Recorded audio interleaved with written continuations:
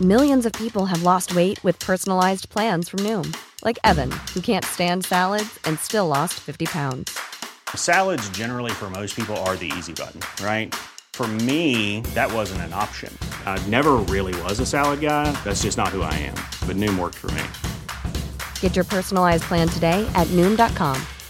Real Noom user compensated to provide their story. In 4 weeks, the typical Noom user can expect to lose 1 to 2 pounds per week. Individual results may vary.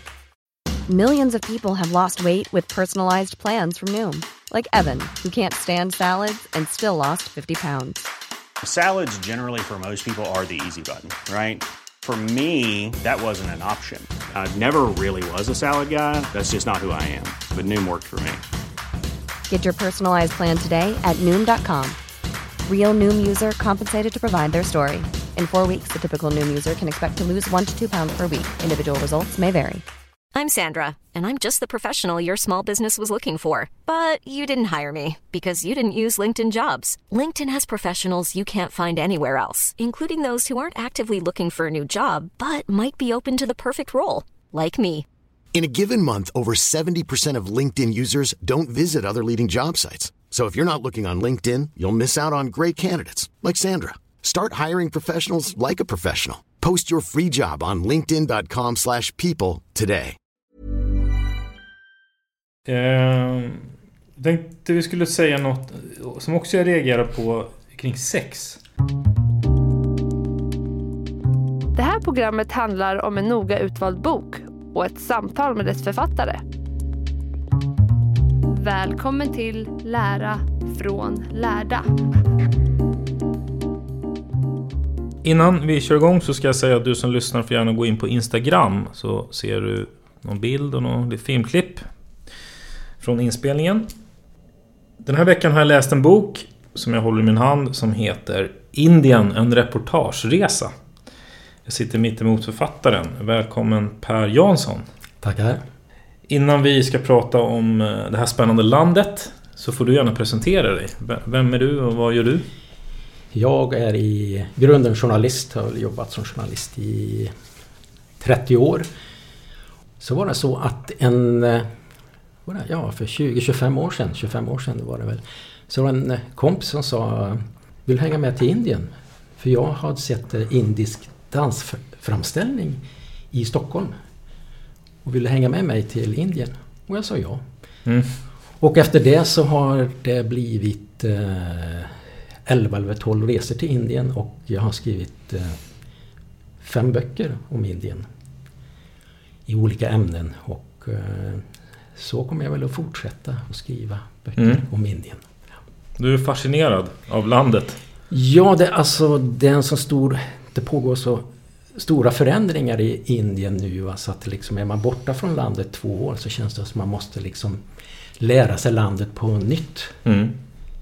Och det gör ju också landet väldigt intressant. Det händer så mycket hela tiden. Bara så att liksom så man blir stressad att man inte hänger med för alla utvecklingar som sker i landet då. Ja. Det som var sant för 10 år sedan är inte det där i storstäderna. Sen så finns ju landsbygden där förändringen går mycket långsammare naturligtvis. Mm. Och bara för att få liksom ett grepp om som hur det växer och sådär med antal människor och hur har du bara några exempelsiffror som man får en... Ja, det är väl 1,3 eller 1,4 miljarder invånare. Mm. Och nu är det ju val till exempel. Hur många röstar? 900 miljoner röstar. Mm. Var det 11 miljoner valarbetare som sköter om det där valet som pågår i 5 veckor. Mm. 800 000 valstationer där man kan rösta. Liksom, allt är stort i Indien. Va? Och den här boken, det här är ju liksom som den heter ju en reportageresa. Och det är ju som att du reser runt, man får ju följa med dig. Så jag tänkte att vi hinner i alla fall ta upp några. Det finns ju massa fenomen. Jag blir helt fascinerad när jag och både positivt och negativt och förundrad över massa konstiga saker. Eller i alla fall som ur ett svenskt perspektiv. Så varför gör de så här för? Men vad var det som fascinerade dig från början när du kom dit? Bara för att återkoppla till det. Jag tror att det var därför att det är så annorlunda. Det finns ju liksom hinduismen, liksom hela samhället, liksom, det är annorlunda va, i jämförelse. Tidigare så reste jag i Sydamerika och det var ju katolicismen, och man åker till Asien. Nej, men jag kände det var någonting totalt annorlunda i jämförelse med Sverige som fascinerade mig. Va? Så att jag blev nyfiken, jag måste liksom ta reda på varför det ser ut så här, varför gör de så här. Va? Och så är det ju så att indier är väldigt trevliga, va? Det är liksom väldigt öppna, man blir inbjuden i familjer, och när man intervjuar folk är de väldigt öppna. Ibland så undrar de om de inte har några spärrar vad de berättar. Va? Så att det är liksom svårt att jobba som journalist, lätt att jobba på journalist på samma gång då. Va? För att, vad är det som är svårt när man är där som? Fysiska avstånden. Och just det. Ibland så måste man ha någon kontakt som man blir introducerad. För att man kanske liksom inte bara lyfter på telefonen och ringer och säger att jag vill prata med den och den personen då. Så det gäller att hitta person som kan gå i god för en och sånt där. Nu senast jag var i Indien då la jag ut på Facebook att jag var i... När var det? Det var i december, eller förra året då. Och då var det någon som svarade mig på Facebook som jag tidigare intervjuade ett år innan. Ja, men jag också i Facebook, kan vi träffas på ett café? Och vi träffades, och där kom en vän till henne och så berättade jag vilket ämne jag skrev om. Och då sa hon, ja men du kanske ska intervjua en vän till mig, för hon känner till mycket om det ämnet. Och så rullade det på hela tiden så där. Vad är deras syn på Sverige? Känner de till Sverige? Det är okänt kanske. För 10 år sedan så var det ju naturligtvis, det var ju Bhopal och det var den mutningsskandalen då att Bofors hade sålt haubitsar till Indien och då var det någon mutskandal då. Men det var ju ett tag sedan. Vad känner de till? De flesta känner väl inte till någonting. Nej. Utan det är väl ifall man kommer övre medelklassen så känner de till Sverige.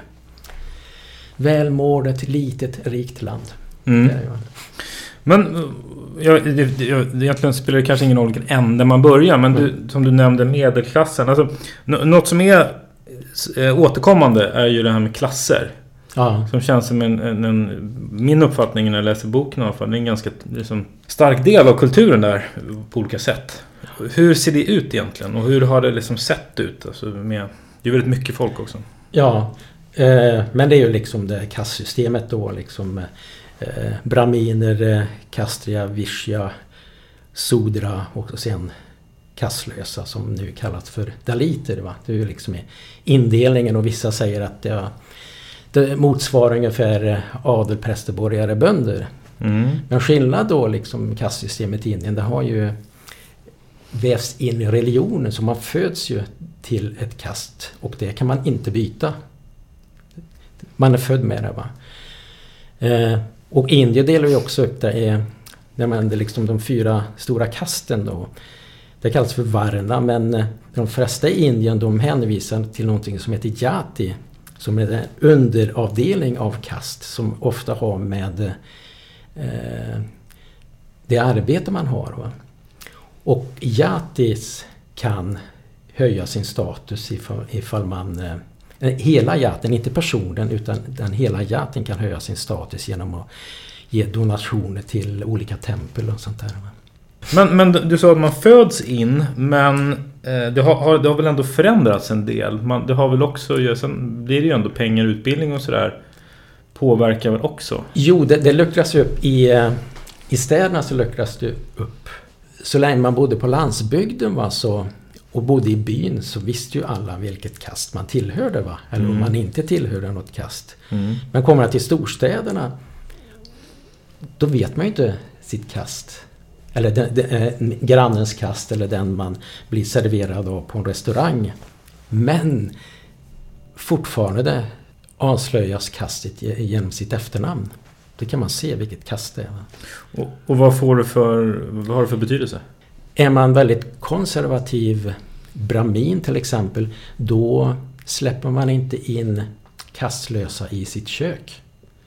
Och jag läste en undersökning som gjorde det. Det visade att 25% av brahminerna, alltså prästkastet, släpper inte in kastlösa i sitt kök för att då kan de besluta eller förorena köket, så då kanske de måste byta ut alla bestick och allting. Ja, det är svårt alltså. Det är så.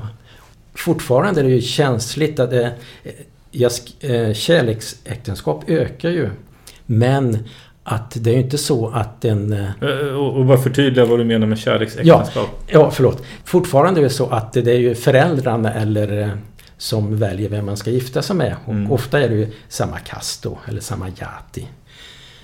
Men övre medelklassen i storstäderna, ungdomarna, de vill ju gifta sig av kärlek där man. Och det ökar ju. Blir mer och mer liberalt. Det är mer och mer liberalt. Men så visar det sig att de som går kanske på college eller på universitet och så träffar de någon som de gillar. Och det är ofta samma kast. Så egentligen är det man gifter sig med samma ekonomiska sociala grupp. Så egentligen inte förändrat. Det kallas kärleksäktenskap, men man gifter sig fortfarande inom samma kast. Så egentligen inte ändrat någonting. Nej, det är lite som det sker i Sverige också. Ja. Mer eller mindre. Eller ja. Så. Fast så det är ju ungefär som i Sverige också. Kommer man Lidingö eller någonting så kanske man gifter sig. Någon som har gått i samma ganska klass. Sannolikt. Sannolikt, ja.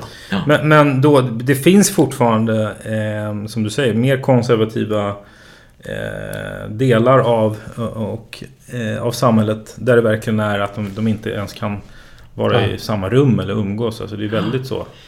Jag träffade en kvinna. Hon berättade att hon var en brahmin. Och när hon gick på universitetet så träffade hon en man som var muslim. Hon berättade med sorg att deras barn inte fick gå in i köket hos mormodern. Därför att då barnet ansågs vara orent. Okej. Ja, det var någon av en gammal skola då. En gammal skola, väldigt konservativ då. För att då barnet var så att säga en bastard. Liberaliseringen möts ju alltid med av en konservativ motreaktion. Så är det ju alltid då. Så jag träffade en från en konservativ organisation. Hon sa att den organisationen, de tycker inte om att ungdomar gifter sig från olika kast. Och så jämförde hon med hundar. Blandar man olika hundraser så blir det en bastard. Och det är ju olämpligt. Liksom. Ja, just det. Och då, de som tycker så, de tillhör då själv högre klasser. De kan man ju gissa. Naturligtvis högre, ja. Naturligtvis, ja. Som vill, för de vill liksom bevara, och det finns ju... Okay. Är man väldigt konservativ då, äldre generationer, då pratar de om att de är arier. De säger arier. Alltså den indo-europeiska folkgruppen. En del vandrar ju till Europa och en del vandrar ju till Indien. Det är liksom, är ju forskare överens om. Och de tog med sig det indo-europeiska språket. Som hindi till exempel, det är ju också ett indo-europeiskt språk, likadant som svenska och tyska och italienska. Men konservativa, de menar att det är ett folk då. Just det. Lite väl som nazisterna, de blandar ju ihop det också då. Men vilken energi du måste hålla på med det där. Ja. Alltså med att engagera sig i massa olika klassindelningar. Och är det även då till exempel att de har det i kollektivtrafik och så, att där får bara vissa sitta? Alltså, förekommer det fortfarande? Nej, alltså det är liksom i storstaden, man kan ju inte se egentligen vilket kast man tillhör. Förutom då liksom man nämner sitt namn. Va? Om jag skulle inte se någon skillnad. Men om jag var där? Nej, det tror jag inte. Va? Ifall man tar bort om de använder samma kläder och sånt där, det är svårt att se. Va? Vissa säger att brahminer är lite ljusare i hyn, men det är liksom det är svårt. Va? Och religioner i Indien, hur ser den bilden ut? Det är väl det är väl 80% hinduer och sen så är det väl 15% muslimer och sen är det kristna, sikher och buddhister och animister. Men det är helt dominerat av hinduer. Och hur påverkar det liksom politiken? Och... På senare år har det påverkat mer och mer. För nu är det ju val. Och den regering som sitter där är ett parti, BJP, som är hindu-nationalistisk. De vill att hinduismen ska genomsyra samhället mer. Så att de skriver om historieböcker. Om man som journalist eller forskare skriver något negativt om hinduismen så kan man bli utsatt för såna här hatkampanjer på nätet. Och, ja, är man brahmin då ska man till exempel helst inte äta nötkött från ko. Och så var det en forskare som skrev en bok för ett antal år sedan. Så gick han igenom gamla texter och sånt där och visade att brahminer för 300-400 år sedan, de åt ju biff. Och när boken kom ut så råkade han ut för så mycket hatmejl att förlaget drog tillbaka boken efter hot och vågade inte ge ut den. Han var tvungen att ha poliseskort till universitetet under 1 år för att han utsattes för så mycket hat och hot. Brahminer, vad är det? Vad innebär det? Ja, präst. Det är liksom präst. Och man ärver ju det, va? Är man född brahmin så... Men är det ett yrke också? Ja, en gång var det ju det, va? Det var ett yrke då, va? Man var präst i byn då, va? Men nu så är de ju allting. De är journalister, de är läkare, de är piloter, de är ingenjörer, jobbar inom IT, va? Så nu är det liksom väldigt blandat då. Det finns ju fattiga brahminer också, va? Så att alla är inte rika, va? Nej. Otroligt många grupperingar. Det är liksom svårt att hålla. Men okej. Men och just om man tittar på religionen, hur genomsyrar det mer beteenden och kulturen och lagstiftning och andra saker? Det kommer tillbaka till BJP. De vill att det ska genomsyra indiska samhället mer än det gör idag då. Så till exempel då så på senaste åren så har de så nästan förbjudit i hela Indien, några undantag, att slakta kor. Eftersom enligt hinduismen är kon helig, så får man inte slakta någonting som är heligt. Och det är liksom kommit mer och mer. Men det har ju skapat problem för bonden. För bonden köper en ko som man mjölkar. Och sen när kon inte gav någon mjölk tidigare så sålde de kon till en slaktare. Men nu så får man inte slakta kon. Så det finns ju, de räknar med det, ingen vet, det är kanske 5, 6, 7, 8 miljoner lösgående kor som äter bondens grödor. Så bönderna, först och främst kan de inte sälja sin ko och köpa en kviga. Och sen så kommer de lösdrivande korna äter upp skördarna. Va? Så det fanns en delstat föreslog att man skulle ta de där korna till fängelser. Inte sätta dem i celler, men alla fängelser har ju en stor gård där, va? För de vet, vad ska man göra med alla dessa kor? Vad var det, 8 miljoner kor som lösdrivare? Ja, det sa ju någon som pratade med någon som var i Indien som sa, just det där med korna är ju väldigt speciellt, att det går omkring kor. Och de kan ju vara ett fruktstånd och så knallar de förbi och vill ha frukt. Liksom. Då får man ju jaga bort dem. Ja, de har ett speciellt förhållande till kon. Det är ett speciellt förhållande till kon som är lite svårt att förstå sig på. Men de menar att kon är helig. Det finns en massa gudar innanför kon, i kons kropp och sånt där. Va? Du berättar ju, det finns ju historier du tar upp det till och med folk har blivit mördade på grund av att det går ett rykte om att någon har slaktat och ätit en ko, och då kommer det dit några galningar och slår ihjäl personen. Alltså en sån här mobb, vad heter det? Ja. Någon våldsam mobb mot. Det finns vissa så här... Det är ju väldigt extremt. Extremt, ja. Det, vad ska man kalla det? Medborgargarden som åker omkring. Och de som råkar ut för det är ju vanligtvis muslimer, eftersom de har jobbat som slaktare då. Och daliter då, kastlösa.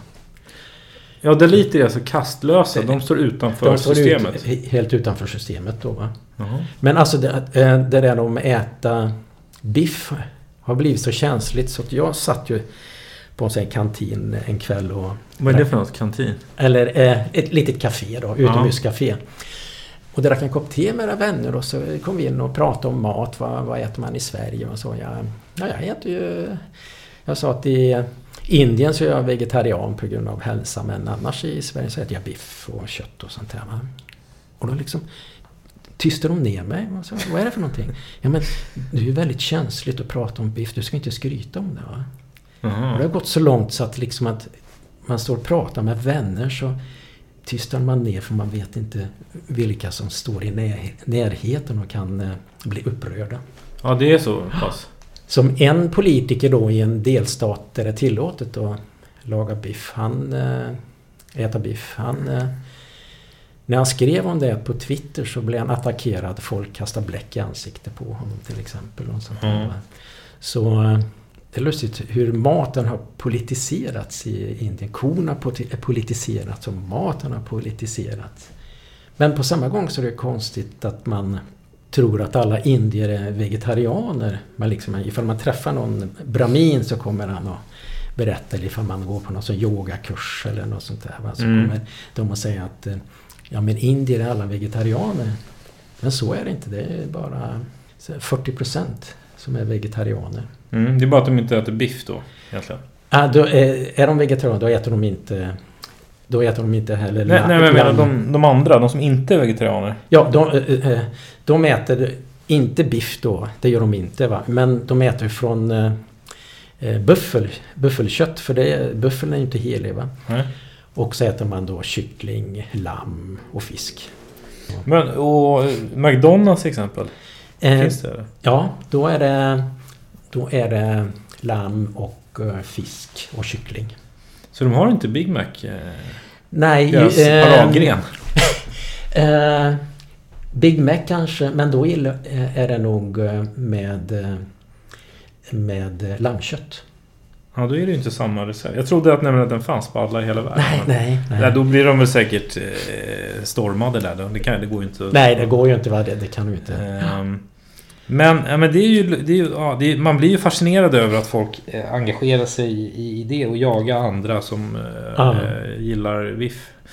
Det är svårt att sätta sig in i den. Som jag träffade en hindu-nationalist. Ja. Är de vanliga?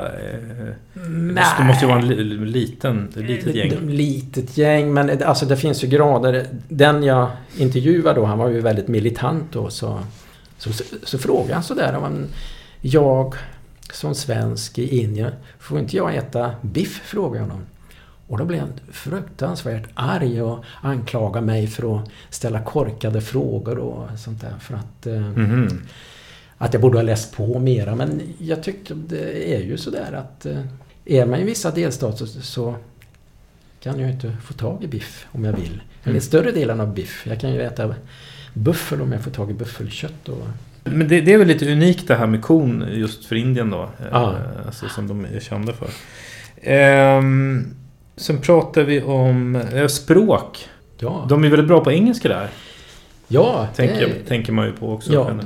Ja, mycket bättre på engelska ifall man kommer övre medelklassen så där, som pratar mycket bättre engelska än svenska som säger sig kan prata flytande engelska. Så är det ju inte, va? För att de går ju i sån där engelskspråkiga grundskola, engelskspråkiga college och universitetet är ju på engelska. Som en av mina äldsta vänner kommer jag ihåg att som bodde i Mumbai eller Bombay. Varje gång jag hälsade på dem så pratade de engelska med barnen och sånt där. Så jag tänkte att det kanske är för att de är vänlighet mot mig så att jag inte ska känna mig utanför. Men sen så, någon gång jag kom tillbaka då, skulle han skjutsa iväg sin son på kvällsundervisningar så att han skulle lära sig bättre hindi. Och det var att deras första språk var engelska. Mhm. Och med översatt till Sverige, ja, liksom att man går i engelska skolan. Och då blir han så dålig på svenska efter ett tag, för alla hans vänner pratar också engelska, så man måste gå en kvällskurs och lära sig bättre svenska. Precis. Ja, exakt. Nej, det är ju speciellt. Det finns ju 22 officiella språk i Indien också. Men hur skiljer de sig? Alltså, förstår de varandra? Är det dialekter eller är det helt... I norra Indien då liksom att hindi, de är rätt nära. Men kommer du söderut då är det ju helt annat språk. Eller i nordöst, det är helt annat språk och förstår ingenting då. Ja, de förstår inte varandra. Nej. Och många menar sådär att ja, men vad är det som binder samman Indien då? Ja, men då blir det ju engelskan då. För att kommer någon från södra Indien som också har gått på skolan och lärt sig engelska men sen har sitt modersmål exempelvis tamilska. Och åker han till norra Indien och träffar någon vars modersmål är hindi men har pluggat engelska, så blir det naturligt att de pratar engelska med varandra. Och det var ju södra Indien, de Tamil Nadu och södra delstaterna Indien skulle bli självständigt 1947, så ville de att hindi skulle bli det språk för hela Indien. Men då sa de södra delarna av landet, blir hindi det officiella språket så vill vi inte bli medlemmar i Indien. Så språket höll på att dela landet. Alltså. Så språket är viktigt. Så då blir egentligen det engelskan då som är... Så då blir det engelskan då. Ja. Så blir engelskan då som är som en lingua franca då. Aha. Jag tänkte på också något som kännetecknar Indien som du beskriver. För det var ju som när min bror var där, när han kom hem så var han ju väldigt chockad över hur man gör när man åker tåg. När han skulle åka tåg första gången så var han inte beredd på det. Liksom att det var alla sprang eller liksom klättra och slogs för att komma av och på samtidigt. Och han fick ju liksom nästan slåss för sitt liv för att komma med. Och han sa första tåget tror jag inte ens han kom med. Sen lärde han sig väl hur man ska göra. Men då var ju han liksom, hade han haft, inte vet jag, väska eller barnvagn, det är bara att glömma. Nej. Där flyger liksom. Men du måste ju berätta lite om vad är det som, vad håller de på med egentligen? Jag också förvånas över detta, för att det underlättar ju ingenting. Va? Det blir... när jag bodde i Mumbai för ett halvt år sedan så har det ju så här pendeltågslinjer. Och det är ju så trångt så att folk hänger ju utanför. Ja. Och det var 10-15 personer ramlar av pendeltågen varje dag som dör då, va? Som dör varje dag då? Som dör varje dag. Va? Ja, det är helt otroligt. Och jag köpte ju alltid förstahandsbiljett. Men det är ju, jag är tvungen att slå mig in i vagnarna ändå. Alltså det finns olika klassbiljetter. Ja, det finns andra klass och första klass. Och så finns det ju även för kvinnor också då, va? Ja, bara kvinnor. Ja. Bara kvinnor då, va? I de andra är det blandat där, eller? Är det blandat, ja, men mest är det ju män då, va? Varför? Ja, jag vet inte, va? Trots att det är så mycket människor, det är ingen som har tänkt på att vi kanske skulle kunna gå av först och sen på. Enda jag kan säga liksom är pendeltågen, va? Det är ju svettigt, varmt. Bor man i vissa förorter i Bombay så kanske pendlar man varje dag 1,5 timme. Då kanske man slåss för en sittplats. Ja, du vet, du kanske inte kommer med annars. Eller också kommer man inte med så missar man... Det är en mardröm alltså. Ja, och det var ju så trångt alltså, att när jag bodde där och liksom bokade intervjuer så kanske personen sa, ja, kan vi träffas 10:00? Och så bodde jag i en förort som heter Bandra och så skulle jag ta mig till södra Bombay. Nej, jag vägrar. Jag kan inte åka 10:00 rusningstid. Jag kommer inte in i vagnarna. Så kan vi ta 11:30 istället när rusningen har släppt, va? Och ibland när jag var i södra Bombay och skulle åka hem då, så när intervjun var slut och så var klockan 4-5 rusningstid. Då gick jag till ett café och så satt jag där i 2 timmar för att jag skulle inte ta mig in i vagnarna där. Va? Ja, det skiljer ändå på rusningstrafik. Ja, det är lite lugnare. Så. Ja. Men vadå, till exempel barnvagn, det är bara att glömma.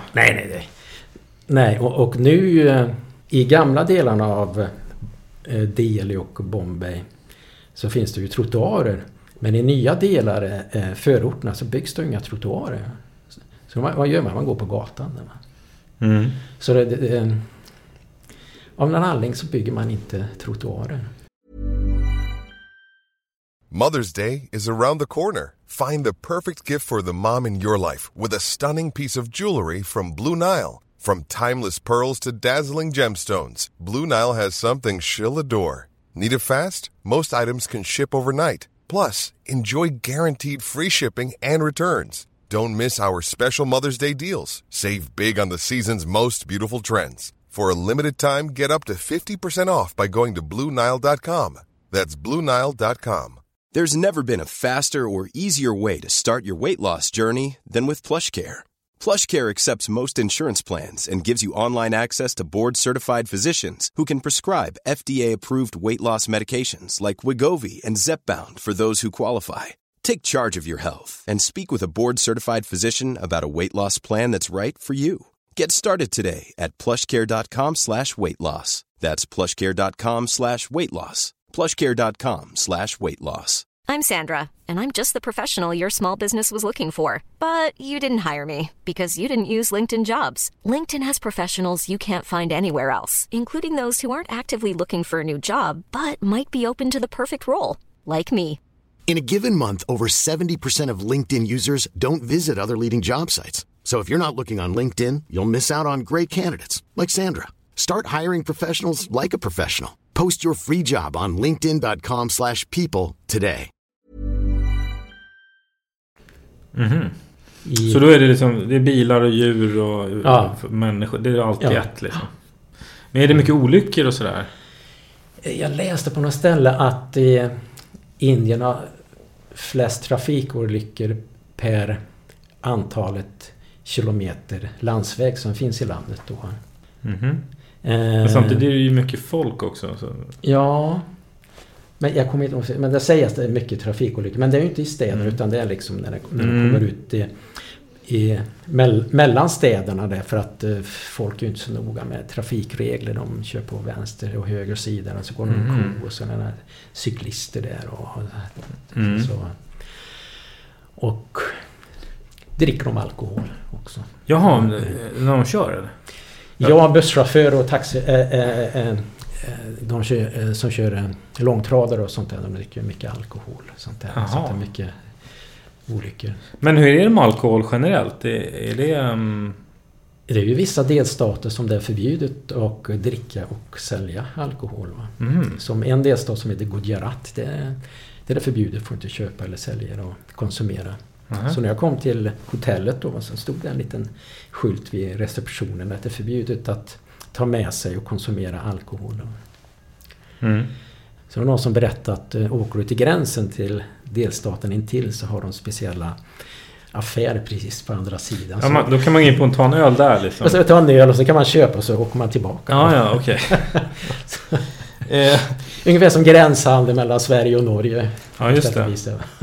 Men och hur är det liksom med infrastruktur och de bitarna? Alltså, man får ju en uppfattning om att det bara byggs hej vilt. Och man får se lite grann hur det landar. Inom vissa. Ja, det byggs vägar och det gör det, va. Men pulsådern är ju järnvägen, men den har ju inte uppgraderats på länge. Så nu börjar man på att införa med så här snabbtåg och för att förbättra, va. Något annat som jag reagerar på, det är ju liksom rättssystemet och sådär, liksom med polis och dels så du nämner ju några gånger att rättssystemet är så trögt och långsamt så att vissa alltså att befolkningen det är ingen idé ens att anmäla vissa, för om det tar så lång tid så hinner det passera. Alltså är det liksom ett osäkert är det mycket kriminalitet och så hur fungerar det? En gång då jag bodde i Bombay, va, så hyrde jag ett rum hos en änka.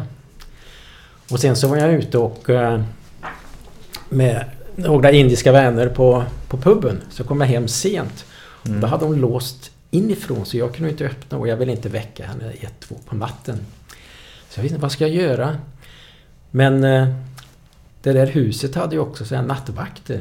Så jag frågade, vad ska jag göra? Nej, men du kan sova hos oss på gatan här, va? Okej, ja, det kan jag göra. Så. Och sen 6 på morgonen när solen gick upp så petade de på min axel när de hade gjort ordning te för mig. Så satt jag och drack te. Och varför jag berättar det är för att jag känner mig aldrig osäker. Va? Jag har aldrig känt mig osäker i Indien. Va? Nej. Aldrig. Nej, precis. Ja. Just att det är fredligt så. Men jag tänkte just att det är ett annat spår kanske egentligen. Men just det där med att rättssystemet är så långsamt. Så att om det händer någonting så, jag minns inte exempel som du tar i boken. Men, alltså det är ingen idé att anmäla. För det tar liksom 5 år innan det händer något. Ja. Mer än det jag för mig, jag kanske skrev i boken, det är liksom att jag kommer inte ihåg någon siffra, men det är liksom miljoner ärenden som står i kö som ska komma till rättegång. Var liksom, jag kan ta 5, det kan 10 år. Så att det liksom att, men varför är det så? Jag försökte fråga dem, så har det brist på domare. Allvarlig brist på domare. Det hann jag inte kolla upp. Någon sa att de okynnesanmäler mycket, va? Mm. Så många gör ju upp i godo liksom bara. Till exempel nu är det mycket diskussion om våldtäkt och sånt där, va? Men då har de infört snabb rättegångar. För annars är liksom en våldtäkt, om en kvinna ska vänta 10 år innan få rättvisa då liksom, då är det kanske inte så mycket värt. Så nu har det infört snabb domstolar, va, som ska snabbfil. Just det, så det ska ta bara liksom 4-5 månader då. Som det beskriver du också där med, det tillkom ju då efter den här uppmärksammade gängvåldtäkten på bussen för några år sedan, va? Ja. Och när man hörde om den, det var ju en gruppvåldtäkt och hon dog ju, blev misshandlad och det var ju fruktansvärt fall. Ja. Och så blev det stora protester kring det. När var det? 2013 någonting? Eller sånt? Ja, jag kommer inte ihåg. Ja, det är några år sedan. Ja. Och när man läste om det och det har ju hänt och flera sådana, då tänker man ju så här, vadå? Är det djur som... Vad är det? Det låter inte mänskligt ens att bete sig på det sättet. Vad är det för någon konstigt beteende? Ja, först och främst så är det liksom anmälda våldtäkter. Som jag läser, den statistik som finns, så är det ju de flesta anmälda våldtäkterna, så är det 93% är inom familjen, släkten. Så överfallsvåldtäkter är ju fortfarande väldigt ovanliga, va? Men anmälningen de senaste åren har gått upp med 30%. Men det är alltid fråga, är det på grund av hon som blir våldtagen att ämnet diskuteras mer så att kvinnor är mer villiga att anmäla, va?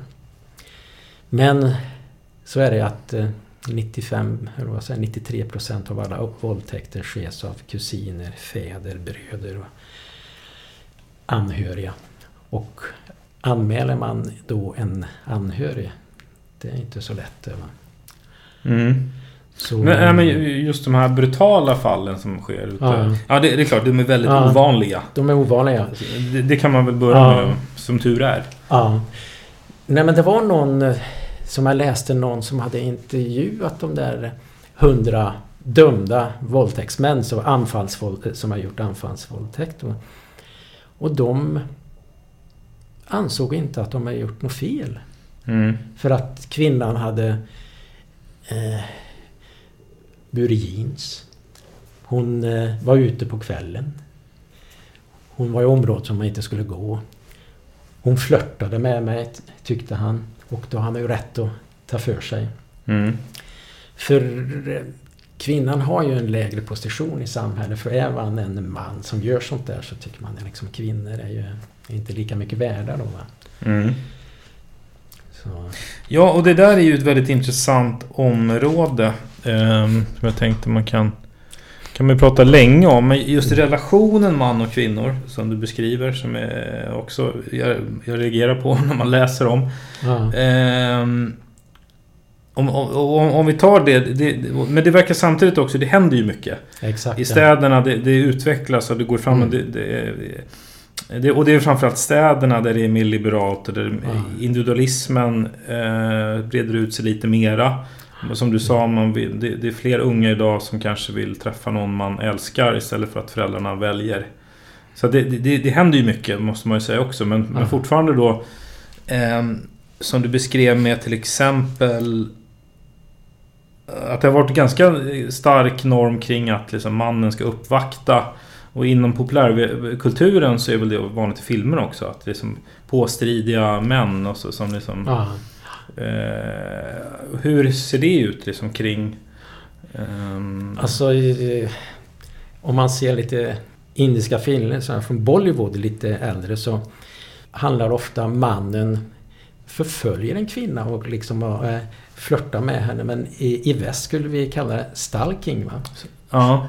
Men det är liksom man går efter och flörtar med henne. Och väldigt påstridigt. Påstridigt sådär, va? Låter ju väldigt irriterande. Irriterande, va? Men då framställs i filmerna att hon liksom skrattar lite lätt. Så. Men i verkligheten, när jag träffar indiska kvinnor, så är det ju fruktansvärt irriterande män som visslar och liksom och kommenterar deras kropp och sånt där. Va? Så att bilden var att den där med män som förföljer dem är inte så charmerande. Men håller det på att förändras? Om man ser unga idag liksom, de senaste årtiondena, har det hänt mycket där? Ja, i städerna så förändras det ju det, va? Och jag träffade ju en ung tjej som var medlem i en sån här frivillig organisation som har byggt upp appar som kvinnor kan gå in och kommentera där de har blivit trakasserade, va? Så kan andra kvinnor gå in och säga, ja men det här är ett område som det är olämpligt att gå till. Och är det mycket i ett ställe så går kvinnorna då till polisen och säger, ni måste göra någonting åt det här, va? Så att liksom det pågår. Tragiskt, det låter ju eländigt i mina öron. Ja. Så att liksom kvinnor då, när man åker till en ny stad då, så använder de appen, jaha, den där området kanske inte jag ska gå, för där har kommit många anmälningar då. Det är ju tragiskt, men också kvinnor tar aktivt och förändrar på det där, va? För att polisen kanske inte bryr sig. Det är ju sådana där brott som inte var så prioriterade, va? Så att nu har ju efter det brutala våldtäkten så har det ju på polisstationer så finns det speciella avdelningar med kvinnliga polisen som ska ta emot våldtäktsanmälningar. Så fanns ju inte, va? Och att då kvinnor tidigare gick och anmälde en våldtäkt för manliga poliser som tyckte att det inte var något speciellt att bli våldtagen. Det var ju liksom gjorde att de inte liksom brydde sig om att anmäla då. Men den är intressant, den där unga tjejen som var med i den där organisationen, hon berättade att hennes morföräldrar, de blev gifta när de var 7 års ålder då, va? Så bestämde att de gifte sig, va? Men sen så hennes föräldrar träffades först på bröllopsdagen, men hon kallar sig feminist. Liksom en förändring på 3 generationer det, va? Så det sker ju mycket. Ja, men fortfarande då, som du sa, med egna vagnar på tågen för kvinnor, det är ju jag menar, det är inte så många länder som behöver ha det. Nej. Det låter som i vissa områden på en ganska extrem nivå att det är fortfarande långt kvar. Oh ja. Även om det har hänt mycket då. Ja. Som inom politiken, vad är det, 11% som sitter i parlamentet är kvinnor, så där, va? Men på samma gång så finns det ju i Indien partiledare som är kvinnor, va? Så att det liksom att till exempel Indien har flest kvinnliga piloter i världen. Så liksom också IT, så det är väldigt konstigt så där. Ibland så är det ju väldigt framåt Indien på samma gång. Men det är liksom jänka, de hoppar fram och så är det tillbakagång. Och vissa områden så är det väldigt progressivt, i andra är de inte. Och sånt där, så att, och såklart, sen är det så mycket folk, då får du ju alla typer också. Ja, det är också. Det. Sen kanske några får oproportionerligt mycket utrymme i media som man tänker att det är fler som tycker så än varianten är. Och så. Eller beter sig illa och så. Men Något annat också som man kanske tänker på när man tänker på Indien, det är ju det här med det är som sopor och så här, du vet, de har ju sina både vatten, miljö, liksom det vågar man ju knappt. Men hur ser det ut egentligen? För du beskriver bland annat det här med sopor, att man slänger sopor på gatan.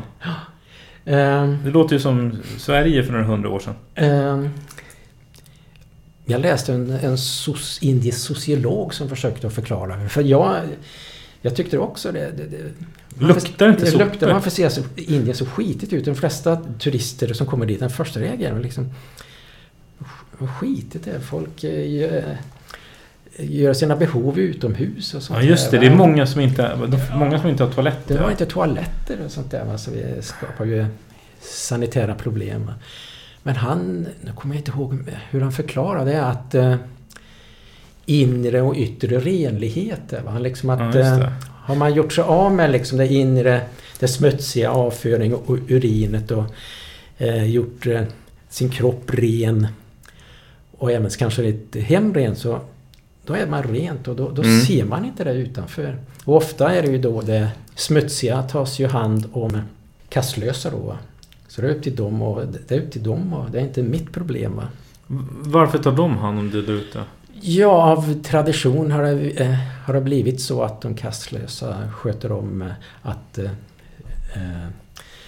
plocka bort avföring, göra rent avloppssystem, ta bort sopor och sånt där. Mm. Ja, de har ändå någon form av sophämtning. Ja. Jo, de har ju det. I städerna har ju det. Va? Det är ingen källsortering? Nej, ingen källsortering. Men alltså det låter ju som det måste ju...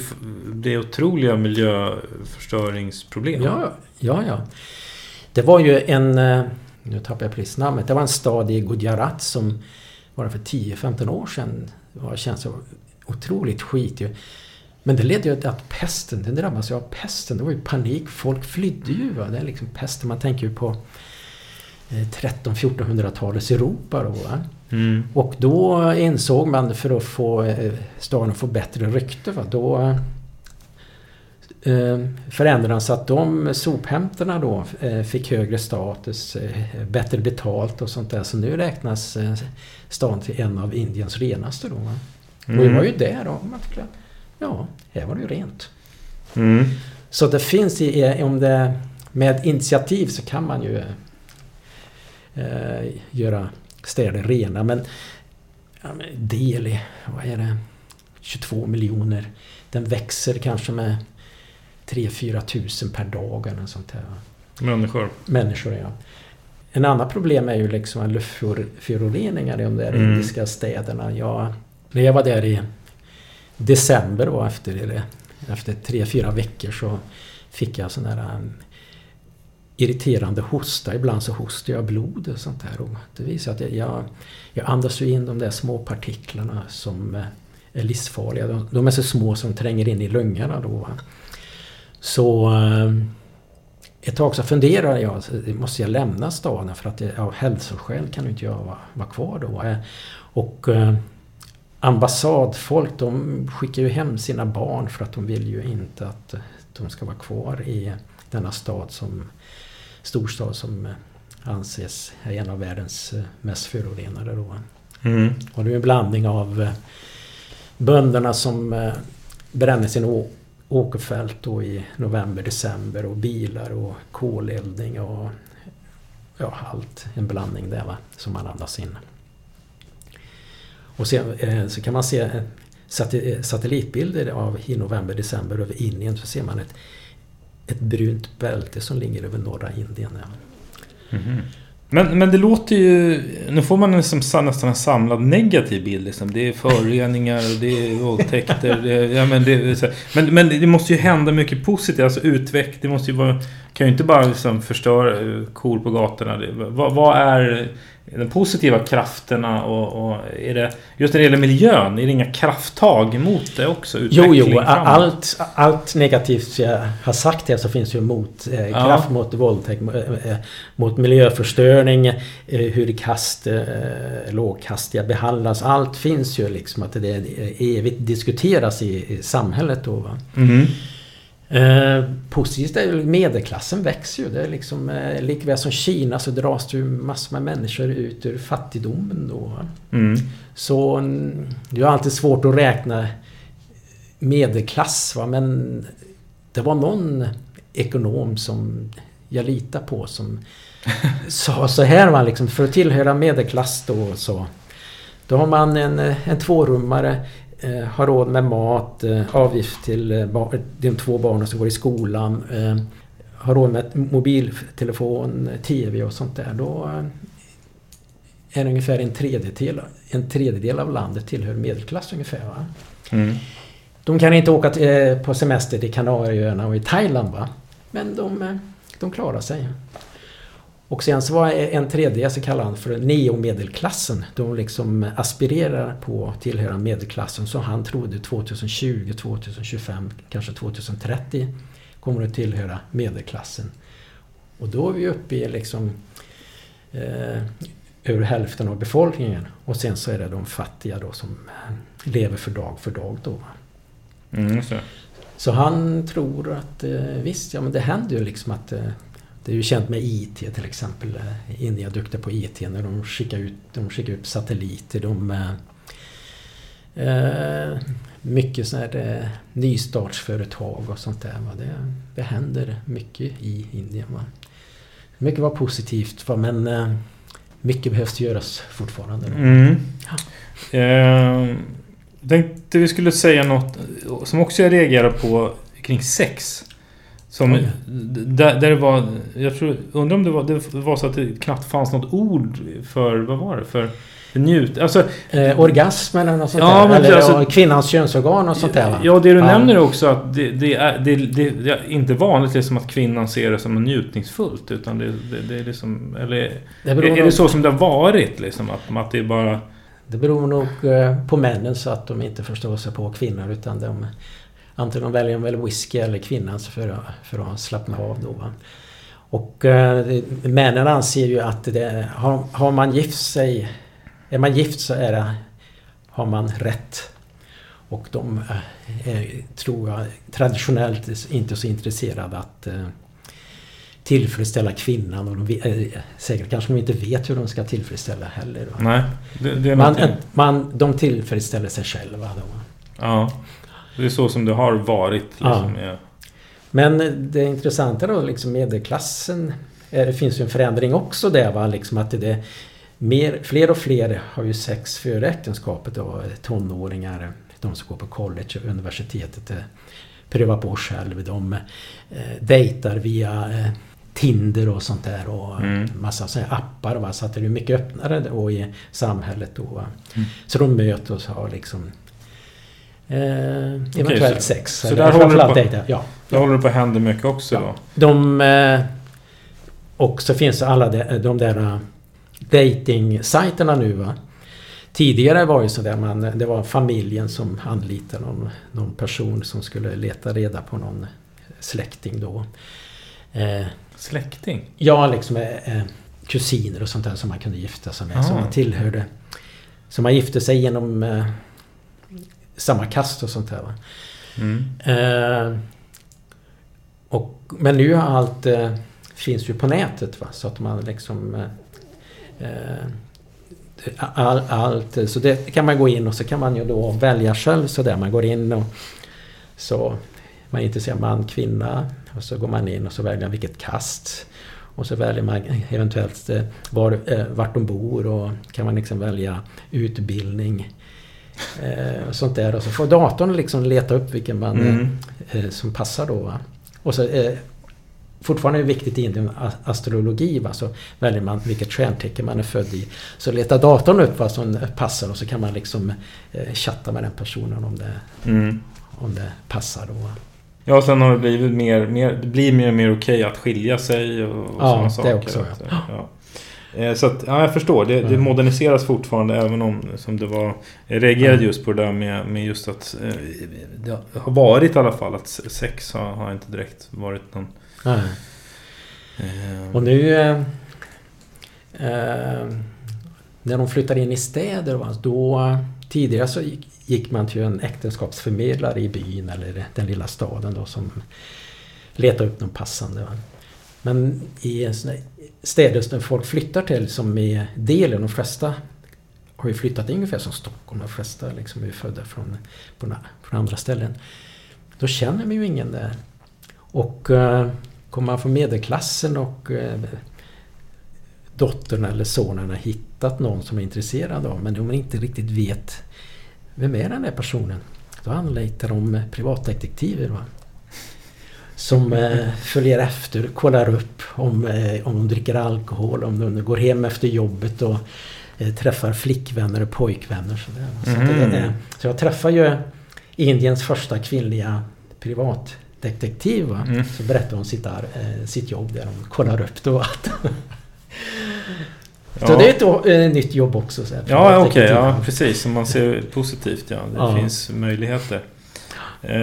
Men som sista då, det finns ju otroligt mycket och det är mycket mer i boken. Men om man säger någonting om valet så har man ju läst en del om när tar det slut. Valet håller på i 4 veckor. 5 veckor och resultatet ska komma den 23 maj. Ja, det håller på att ta. Ja. Men det man hör och läser lite om, det är dels liksom, det är valfusk och det är hej och hå med politiker hittar på grejer och ljuger och så blir de avstängda några dagar och så, du vet, det verkar ju vara rena pajkasting och värre än halabaloo liksom. Vad är det som pågår? Hur går det till liksom, de här valen egentligen? Ja, det är liksom att det är en jättestor apparat, va? Att först och främst, förra valet var det ju över 400 partier. Som vissa bara partier kanske är bara för en viss delstat, va? Men de stora partierna som BJP och Kongresspartiet, de har ju valarbetare i hela landet då. Och sen så det är ju mycket pengar inblandat för att man ska kunna hålla ett val. Då behövs ju att liksom partiledarna, för att spara tid så måste de hyra helikoptrar då och flyga. Och det kostar ju pengar. Och sen så finns det att man köper över kandidater från någon oppositionsparti. så det är ju liksom det är mycket så här wheeling and dealing och sånt där. Alltså det är den bilden man har fått, den stämmer i alla fall till viss del. I val så får man inte säga så där: jag tillhör detta kast, rösta på mig. Det får man inte. Det är enligt lag förbjudet då, va? Men då kan ett parti välja en kandidat som alla vet tillhör det kastet. För det kan man ju se på efternamnet, va?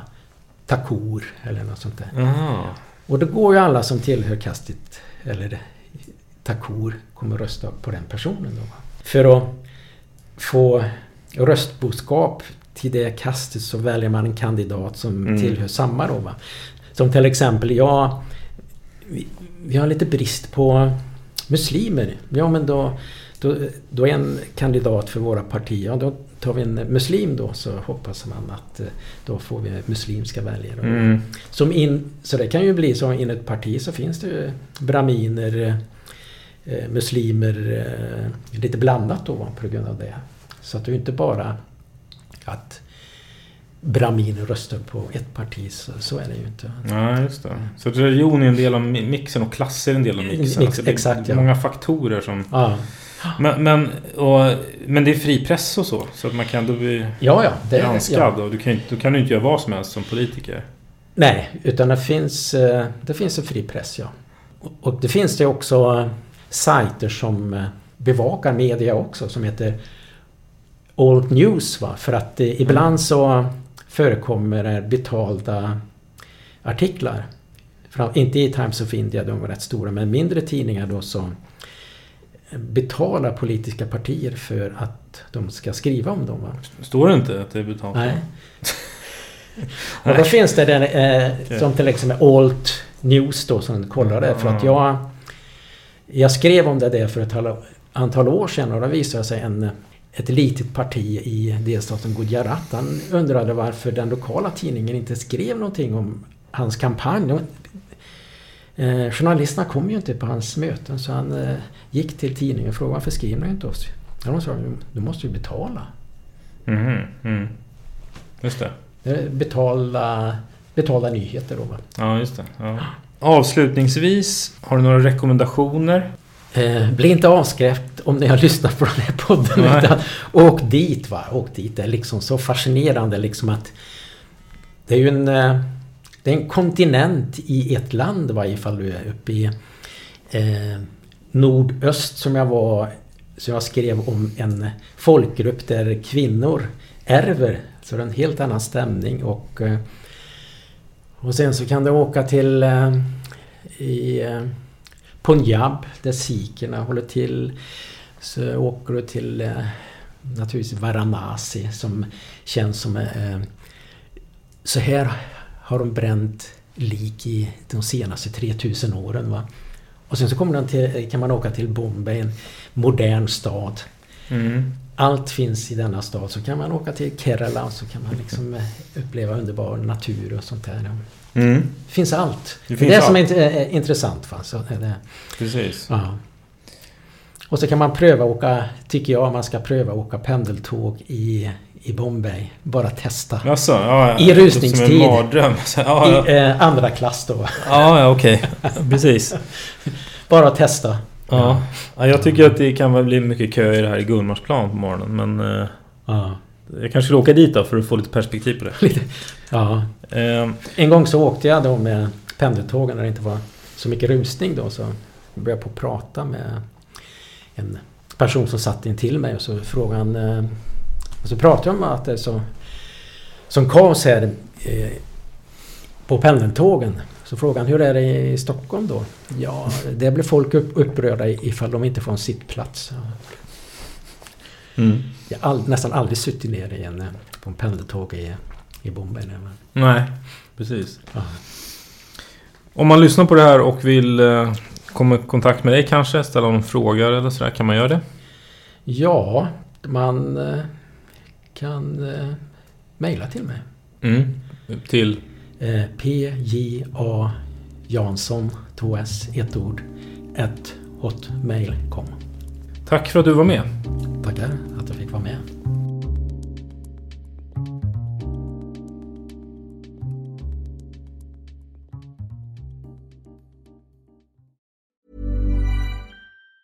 Mom deserves the best, and there's no better place to shop for Mother's Day than Whole Foods Market. They're your destination for unbeatable savings, from premium gifts to show-stopping flowers and irresistible desserts. Start by saving 33% with Prime on all body care and candles. Then get a 15-stem bunch of tulips for just $9.99 each with Prime. Round out Mom's menu with festive rosé, irresistible berry chantilly cake, and more special treats. Come celebrate Mother's Day at Whole Foods Market. Hey, it's Paige DeSorbo from Giggly Squad. High quality fashion without the price tag. Say hello to Quince. I'm snagging high-end essentials like cozy cashmere sweaters, sleek leather jackets, fine jewelry, and so much more. With Quince being 50 to 80% less than similar brands. And they partner with factories that prioritize safe, ethical, and responsible manufacturing. I love that. Luxury quality within reach. Go to quince.com/style to get free shipping and 365-day returns on your next order. Quince.com/style.